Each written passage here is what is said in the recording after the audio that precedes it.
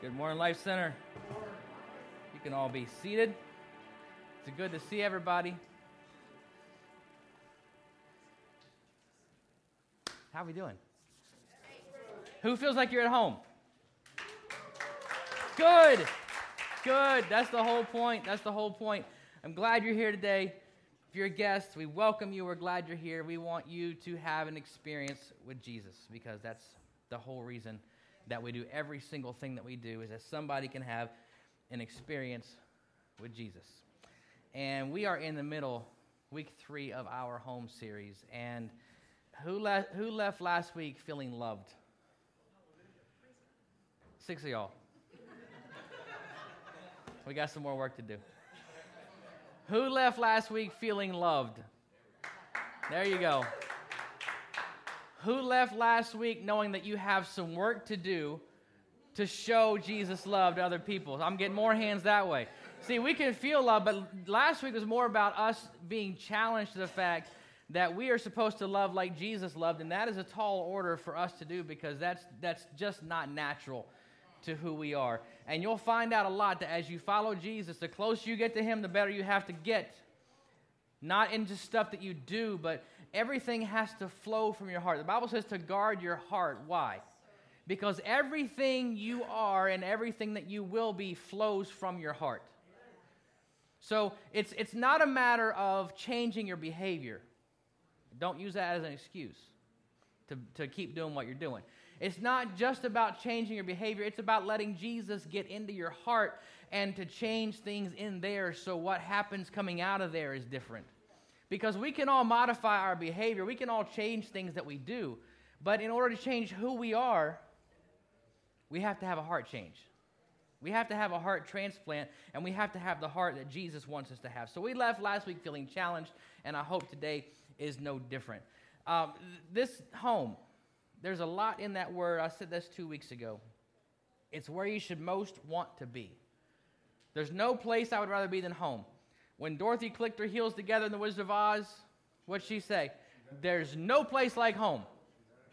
There's no place like home.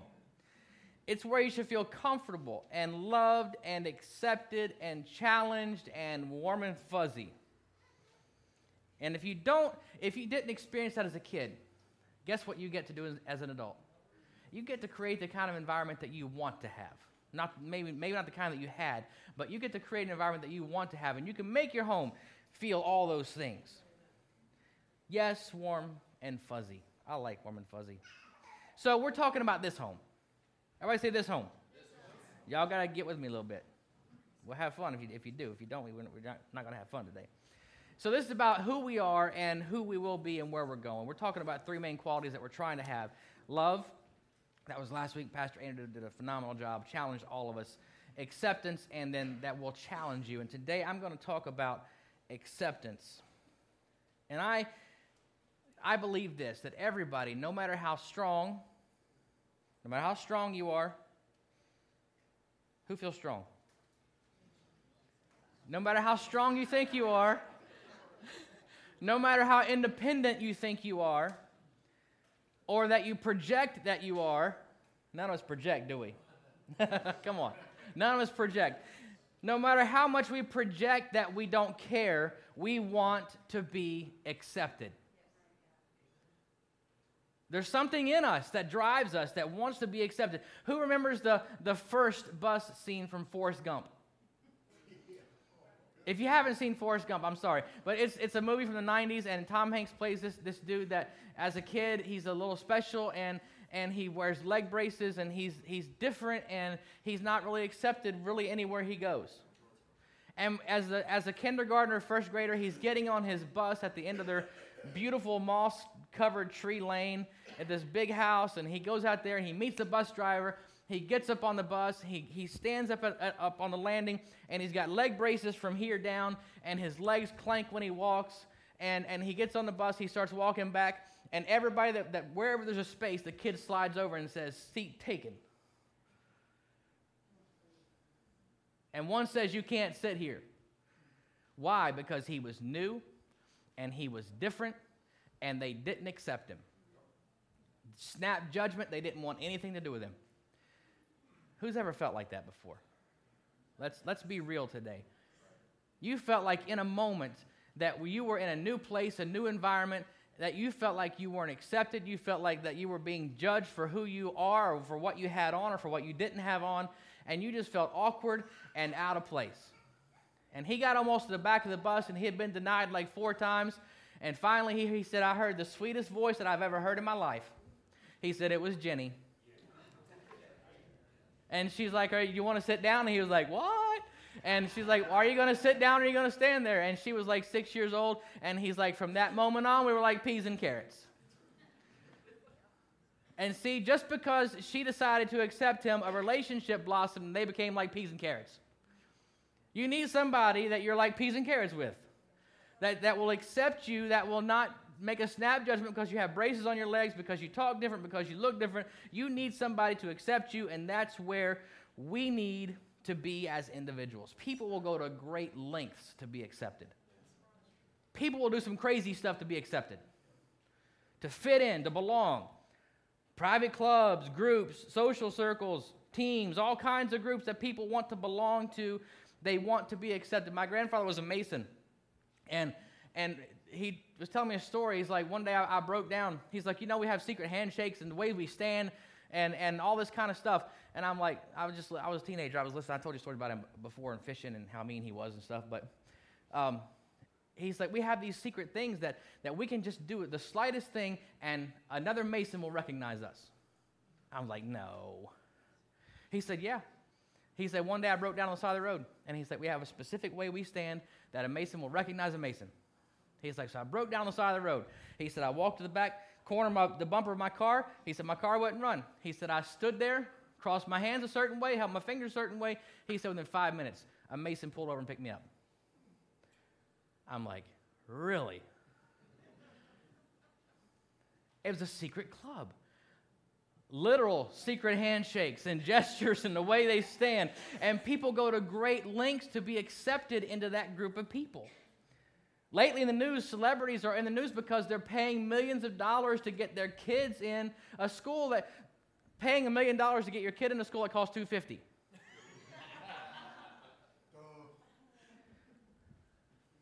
Now, obviously, their kid wouldn't get accepted into that school, but going to great lengths to make sure your kid is in a certain place. I heard in the local Baltimore talk show that this person is concerned about getting her daughter in a specific preschool, and that there's a 2-year waiting list. And they have to pay so much money just to get looked at, and it's like $14,000 a year to go to preschool. Going to great lengths and getting on waiting lists just to be accepted in a specific group, a specific school, because they want the status of what it means. All to be accepted because we want and we need community. I have good news for you. This is a great community. And we're not going to make you have a secret handshake. We're not going to make you call each other specific things, or we're not going to do any of that. And the community is getting better because tomorrow night, guess what happens? There's about 25 y'all better know what's happening tomorrow night.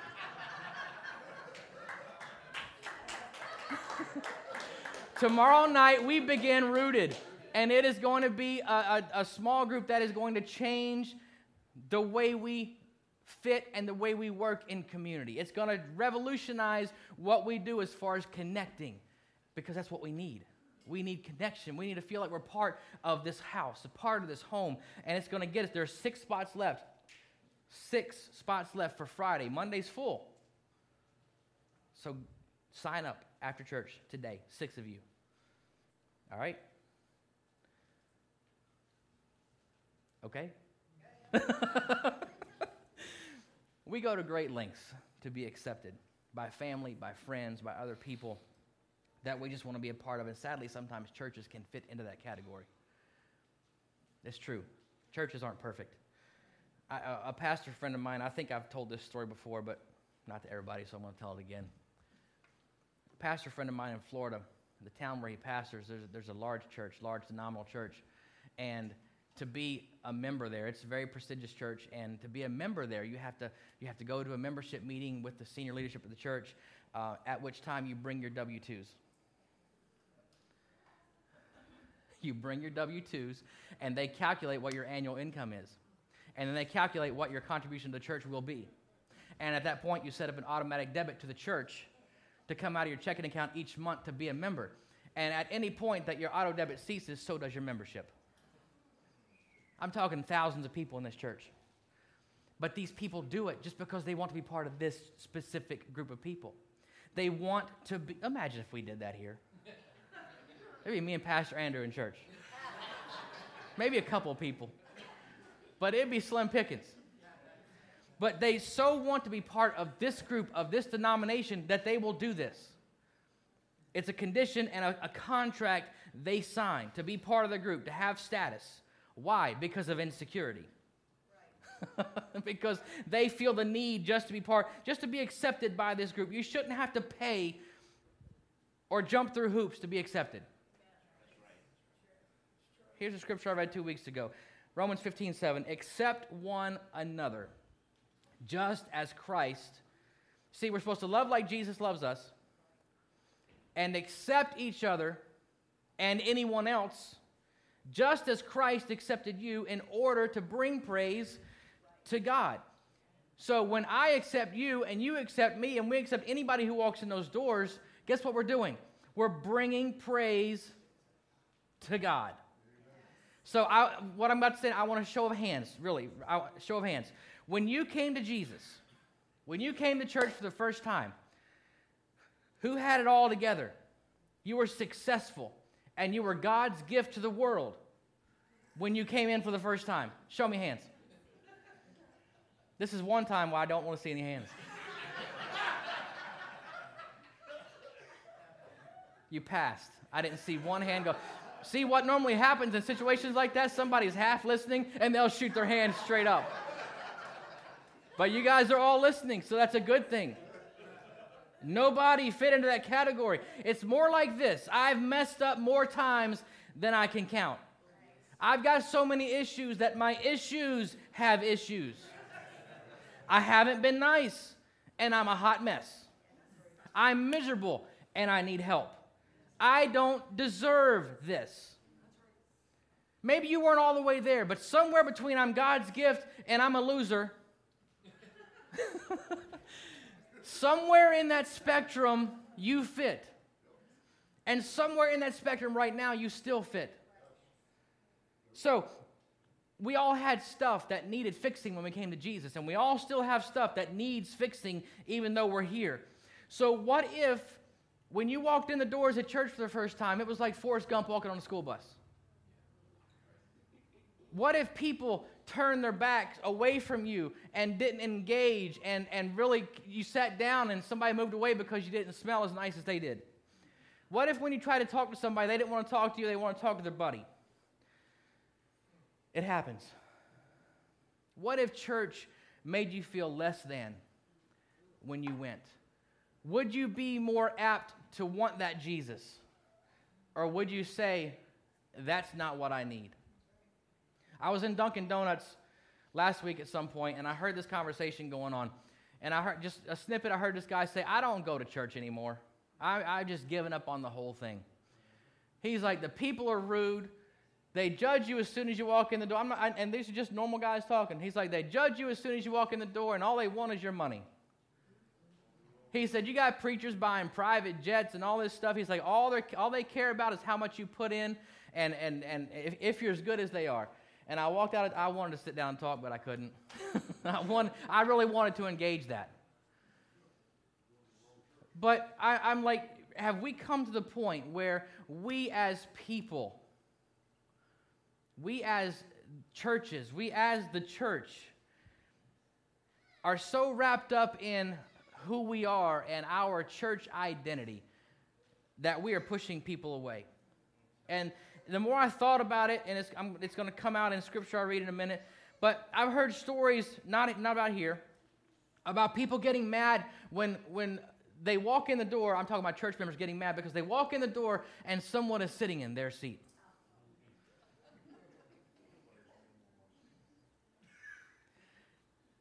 So let's set the stage for this. A person that has been here for 2 years, 5 years, 10 years, 20 years, 40 years, doesn't matter how long, but you're established. You walk in the door, and there's a brand new person sitting in your seat. Notice I have air quotes. Because the seats get moved every week. You don't know if it's your seat or not. It's your position, your place. You have two reactions to this. Number one is like, oh, I've got to find another seat. First world problems. The second reaction is, oh, thank God, there's a new person here today. They can find Jesus. Let me find somewhere to sit.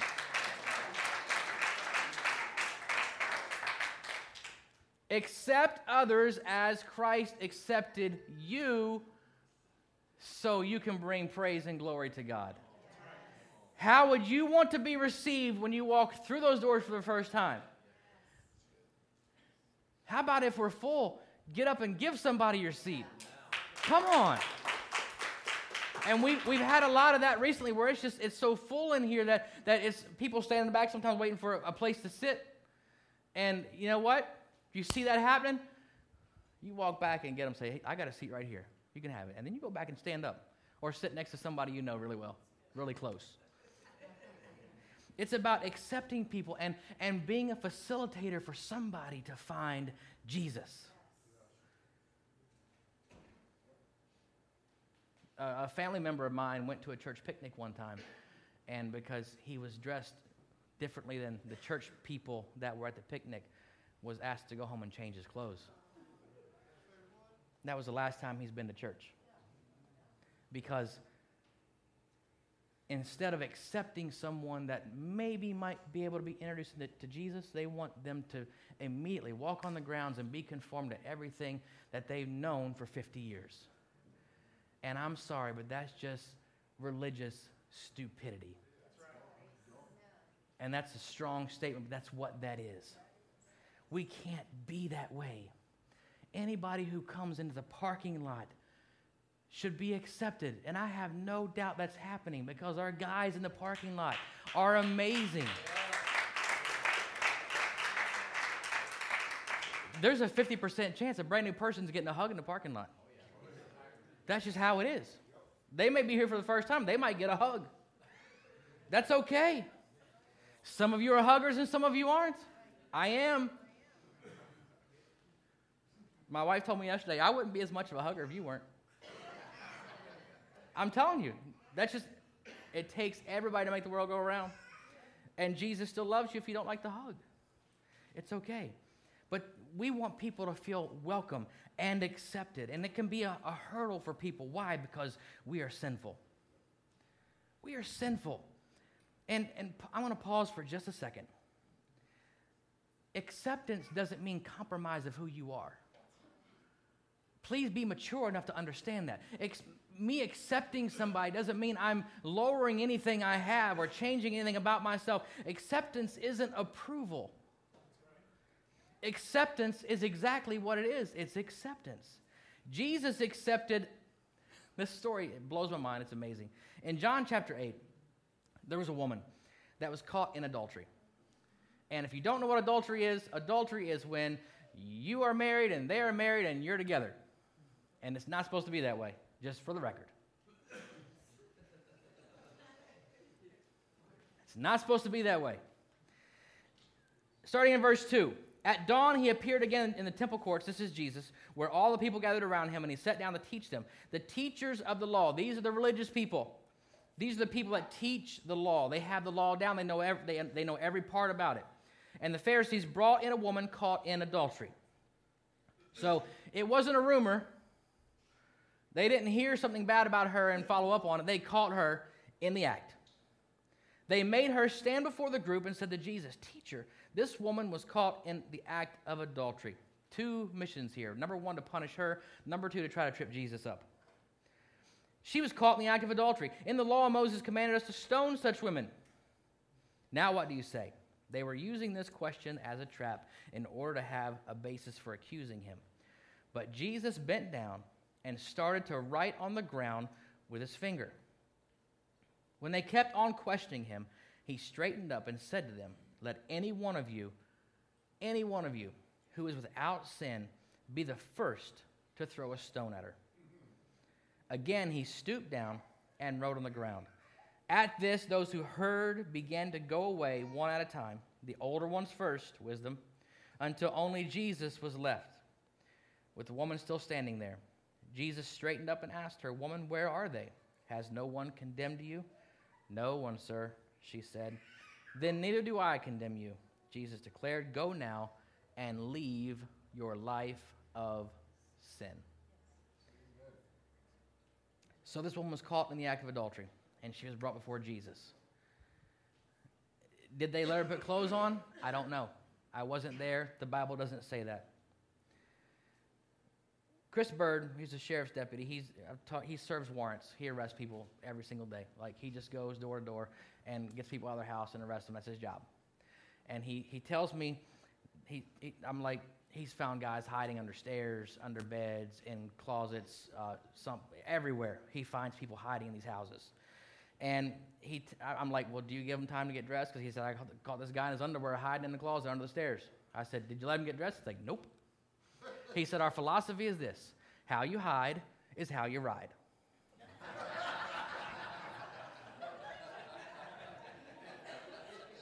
I'm not going to ask for hands who's ever been found and had to go to the police station in a compromising state of dress. But he's like, how you hide is how you ride. If you want to hide and not get dressed, then we'll take you that way. But if you want to come to the door dressed and in your right mind, he's like, we'll take you that way. He's like, it's entirely up to the person that we're arresting. So I don't know what her situation was. I don't know if they gave her time to get dressed. And my mental picture of her is maybe wrapped in a blanket. Maybe she had time to grab a blanket and wrap it around her, but she's disheveled, she's embarrassed, she's scared. Why is she scared? Because in the scripture, the Bible says that according to the law, they were allowed to stone her. No trial, no jury. They caught her in the act of adultery. They could kill her by throwing rocks at her. Y'all, that's brutal. To have to stand in one spot. It's one thing to stand in front of a firing squad. I would think, as scary as that would be, I think it'd be over quickly. But if you're standing in front of a crew of people just throwing rocks at you, that's horrible. And that's what her punishment was, and she knew this. So she had to be scared. Jesus didn't shame her. That was already taken care of. The church had done that for her. Oh. It's not a path I'm going down, but the church had already taken care of shaming her. She was put in her appropriate place. So he didn't do that. He was about to make a point in a big way, as Jesus did. He was about to make a point in a big way, a point we forget as Christians. And then he knelt down and he started writing in the sand with his finger. We don't know what he was writing. It could have been the law. It could have been, some speculate that it was a list of what their sins were, the guys that were wanting to stone her. We don't know. And he simply said, anybody who has no sin, anyone who knows they are perfect with the law, you feel free to kill this woman. You feel free to stone this woman. As a matter of fact, you get to go first. If you're without sin, you pick up a rock and you cast the first stone. And one by one, they begin to turn and they begin to walk away, because they all realized that was a bill they could not fit. That was a description that didn't apply to them, because no one is without sin. They were all guilty of something. And Jesus, instead of letting her get what she deserved legally, she legally deserved to be killed that day. And instead of letting her get what she deserved, he made a much broader and a more powerful point. Don't point out somebody else's faults. Don't try to hold someone else accountable for what they are doing. Don't withhold acceptance from somebody else when you have your own stuff to deal with. That means, here's what it means, big picture. You will never, everybody say never. You will never be qualified to sit in judgment of someone else.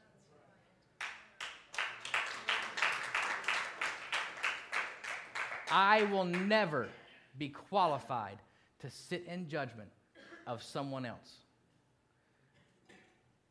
Because they may have a problem with pornography, but I may have a problem with lying. It doesn't matter that it's not the same thing.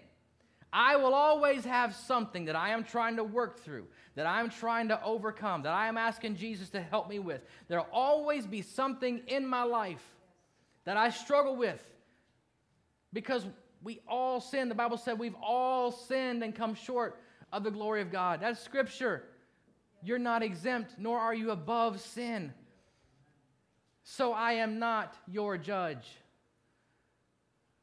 Understand the context of this. This is not, well, you can't be my judge. Only God can judge me. That doesn't make it any better. That doesn't give you a license to do more, to do what you want to do. You're acknowledging the fact that God is your judge. And at some point, guess what he's going to do with all of us? He's going to judge us. So what do we want to do while we're here? We want to get better. And the closer we get to Jesus, the better we will be. The closer we get to Jesus and the deeper our relationship is with him, the better we will be, the more holy we will be, the better our life and our lifestyle will be. That's how that works. Don't twist this. This isn't a license for you to go sin. I'm not condoning sin. I'm not condoning a double life or anything like that. I'm talking about accepting someone different than you to walk this journey of forgiveness, of grace, and mercy together. Together. Yes, your problem may be different than my problem, but guess what they are? They're both problems. Your sin may be different from my sin, but guess what they are? They're both sin. Your insecurities may be different than mine, but guess what they are? They're both insecurities, and we will get better together by walking this journey and focusing on the person that we're trying to be like.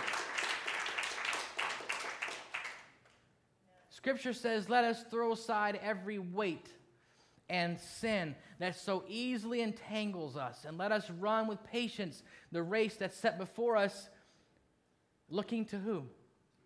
Looking for Jesus. Not that I'm better than you or you're better than me. We come together because we're both flawed and we're both broken. And you will never be better than someone else. You will never be better than someone else. Jesus accepted her as she was, disheveled, scared, wrapped in a blanket, hair messed up, scared that she was about to be stoned in a bad way. Jesus accepted her as she was, but he didn't leave her that way. How many times have you heard us say that? He's like, I'm not going to condemn you. I'm not going to stone you. Where are the people that were saying all these bad things about you? I'm not going to condemn you. I'm not going to stone you. Now go. He didn't just say go. Sin no more. Leave your life of sin. Whatever you were doing to get you in this predicament, in this compromising situation, having a chance of being put to death, whatever you were doing to get here, stop it. It's destructive behavior. It's addictive behavior. It's sin. You've got to walk away from that. Go and sin no more. Stop doing what got you into this mess. He'll take you where you are. He will accept you, but he will not leave you there. He will not allow you. Can't be close to Jesus and stay where you are. You can't do it.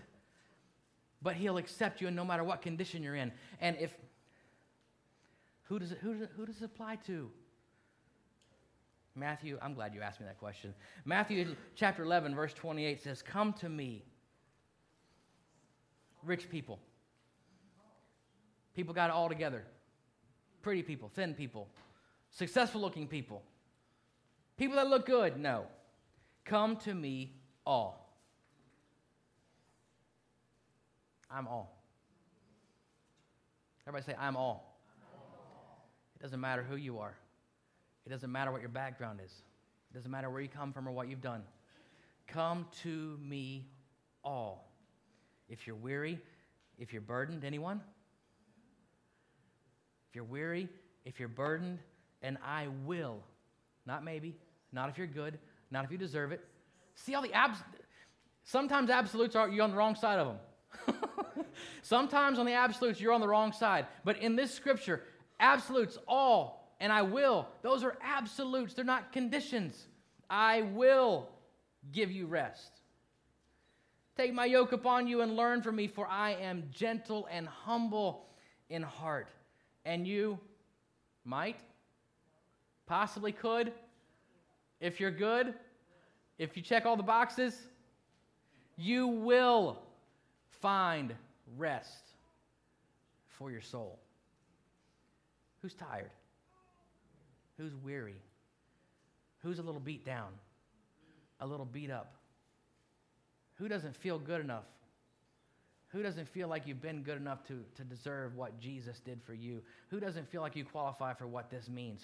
Who feels like it's just too far for you to reach and you've fallen too many times, you messed up too many times? Guess what? You're part of all. You are part of all. And that's what this home has to be about. It has to be about concern and love for the weary, for the downtrodden, for the beaten up, for the tired. And it doesn't matter if you've got 67 cents in the bank or $67 million. We all have the same emotions. We all have the same feeling. Money doesn't make your life perfect. Money does not make your life perfect. If I brought the person who makes the least amount of money up here and the person who makes the most amount of money, I guarantee you have some of the same problems and some of the same issues. Are parts of your life easier? Yes. Because money does alleviate stress on some things. Unless you're not wise with it, then you get in the same problem you have over here. If you make $500,000 and spend $510,000, you're in trouble. If you make $25,000 and spend $30,000, you're in the same trouble with just different levels of problem. Stress is stress. But Jesus said, "Come to me, all." It doesn't matter. It's inclusive, not exclusive. And see, some churches want to be exclusive. They want to have the meeting with your W-2s. Had a pastor tell me about 8 years ago, we don't really want old people coming to church here.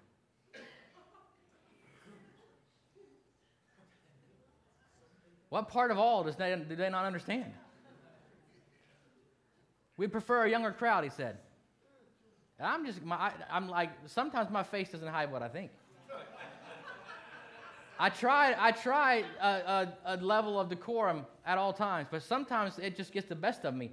And I was a little incredulous. I'm like, how does that work? How do you... He's like, well, we don't tell anybody they can't come. This is a serious conversation. We don't tell anyone they can't come here. But we cater more toward younger people.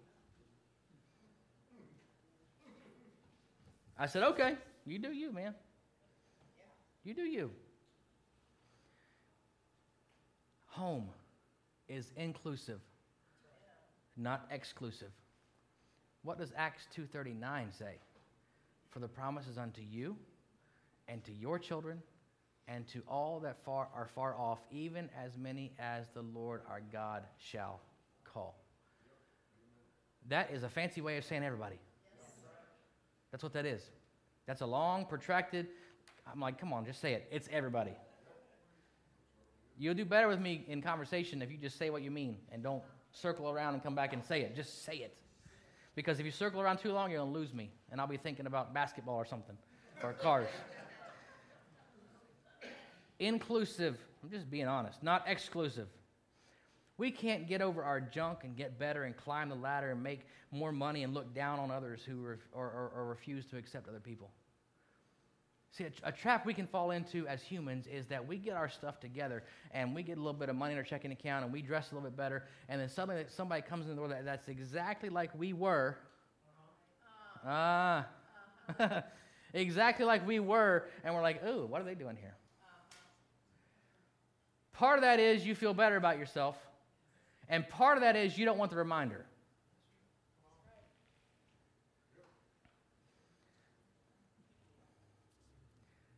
I saw something this week. It said, don't look down on others. Only God sits that high. Only God sits that high. What did the Apostle Paul call himself? He said, I was the chief sinner. He never forgot who he was. Don't ever forget where God has brought you from, because as soon as you do, you're going to start feeling better than somebody else. You're going to start looking down your nose at somebody else. We've got to remember that we, as such, were some of you. And so, as such, as this person, some of us were. We have to accept. Life Center accepts everyone.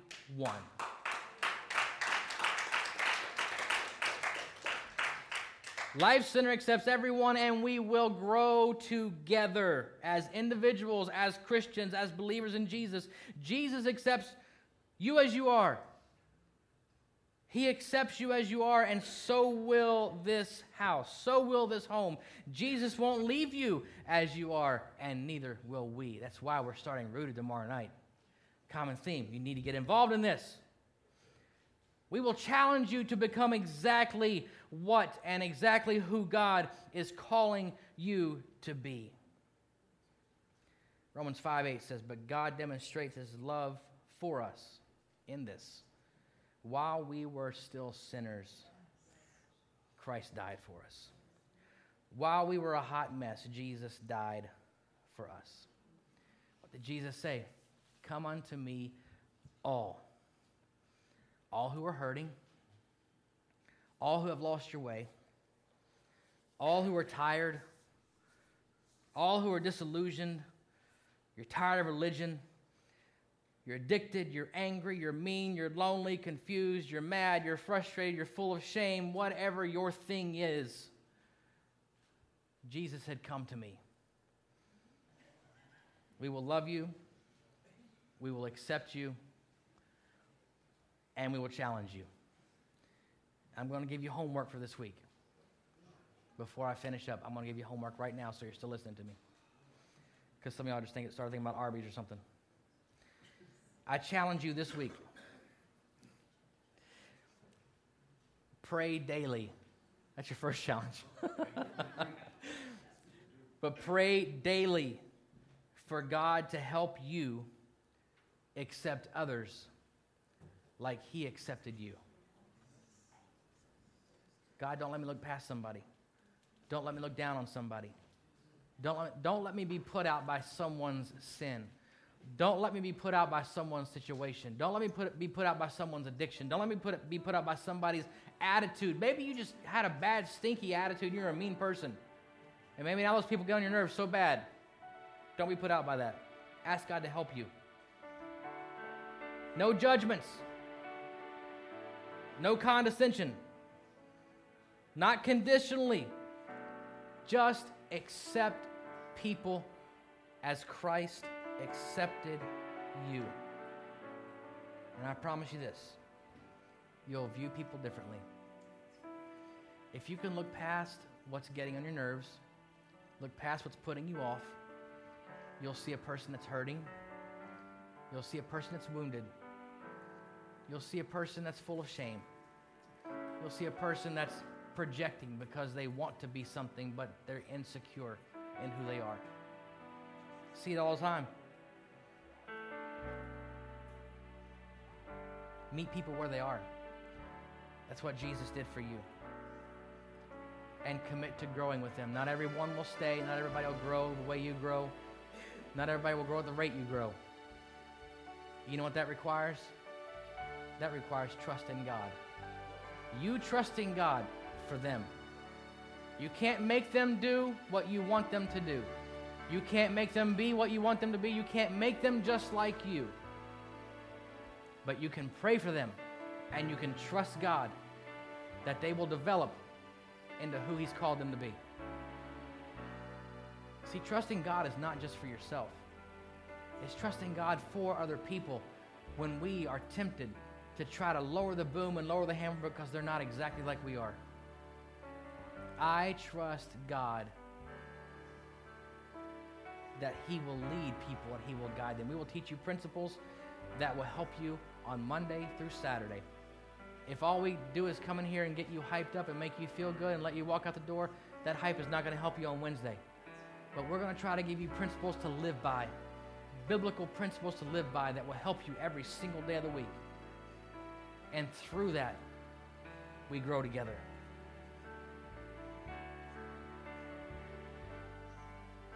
We make this commitment to whoever will drive in this parking lot and come in those doors. We will love you. We will accept you. And next week, Pastor Andrew is going to talk about, we will challenge you. Because Jesus accepts us where we are, but he will never leave us there. And just because you walk in those doors and sit in these seats doesn't mean that you're where you need to be and that you're who you need to be. God grows us. He develops us. But it starts with the very beginning of him accepting us. And it's our job, it's the job of this house, the job of this home, to accept you where you are. For you to accept me where I am. Doesn't matter where you've been. It doesn't matter what you've done. It doesn't matter where you're from. Hear this. It doesn't matter where you're from. It doesn't matter what color your skin is. It doesn't matter how deep or how wide your family tree is. It doesn't matter what your habits are. It doesn't matter what your sin is. It doesn't matter what your addictions are. None of that matters. Jesus will accept you.